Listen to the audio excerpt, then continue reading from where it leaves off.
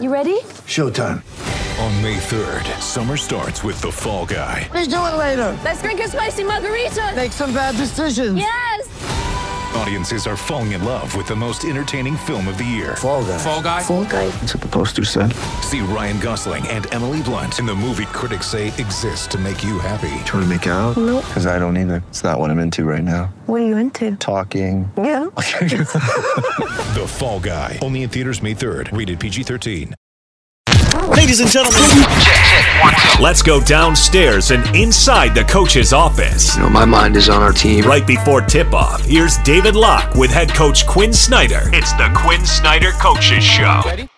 Welcome back, Vivint Smart Home Arena. Back at it again. It's the Jazz and the Brooklyn Nets tonight on the back end of a back-to-back. The Jazz have their best statistical offensive game last night against the Golden State Warriors. Coach Quinn Snyder joins us for the Coaches Show. Was it, in fact, your best offensive game of the year?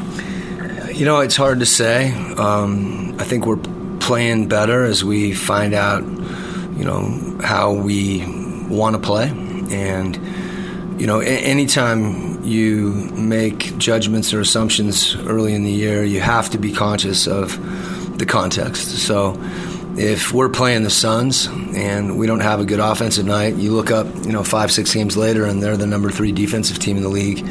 You know, you take that into consideration and think, well, maybe we weren't as bad as I thought, and maybe they were pretty good. And that doesn't mean you just brush it off and you say we're better than that. You need to look at ways that look at the game, watch the film, see where you can be better.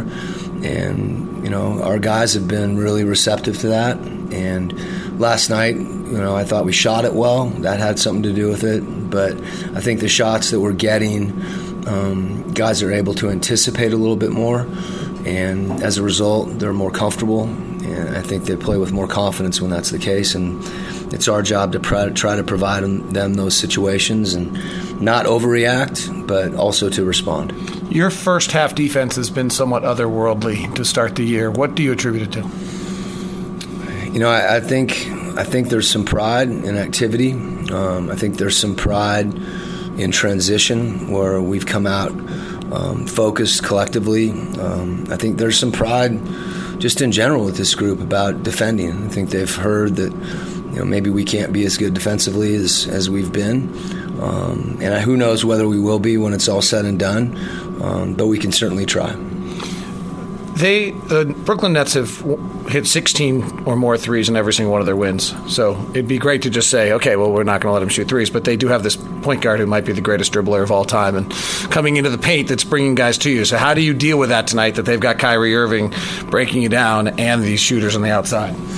Well, I think the best defenses historically have been defenses that where guys help each other. And in Brooklyn's case, when you try to help on Kyrie, it's debatable how much impact you actually have.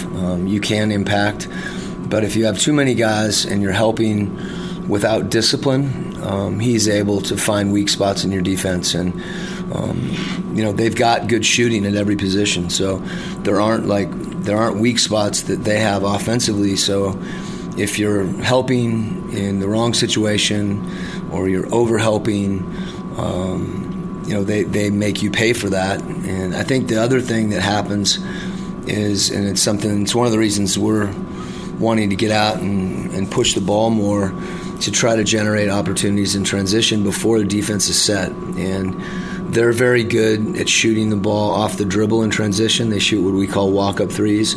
They'll pass it ahead. You know, Joe Harris is, you know, arguably the top three-point shooter in the league. You know, even statistically, he is that. So they can throw ahead and get threes, and then they can shoot off the dribble and pick and roll. Both Dinwiddie and Kyrie are able to do that, and they also are both able to attack the rim. So they pull you in and they kick out to those guys. So I just named like 4 or 5 ways that they generate shots, and you have to be solid in all of them. That is head coach Quinn Snyder. We'll go over to the Brooklyn Nets side and hear from Kenny Atkinson now on the Jazz Radio Network. This matchup's pretty interesting. You guys take a ton of shots at the rim, they don't allow them. You take a ton of threes, they don't allow them, and actually flip it around. How does that yin and yang, and how does one side win out on that battle? We might might have to change our strategy with Gobert there, just take 83s, you know. But they defend the three ball. Like it's hard to find a weakness, you know.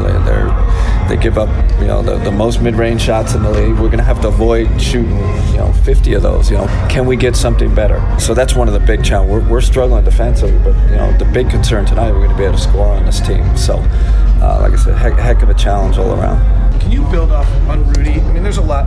Obviously, it's 7'9" wingspan and 9'7" is different, but there seems to be something else to him, like whether it's multiple actions or something else. What is it that separates him and puts him in that Mutombo and those kind of guys? No, I thought about Mutombo today. I think it's tough, like how physical he is. Like he has a physicality, and credit to Quinn and his staff for encouraging that and pushing that. So you know that takes the offense. He's an elite screen setter, and then offense. I think he's got a physicality. You know, he's really worked on his body. I think he's moving better than he's ever moved before. He seems more agile, and you know how it is now. Teams are going with 5 out and stretch fives and all that. And he doesn't seem to be, him nor the Jazzers, you know, seem to skip a beat. So real credit to him and their system.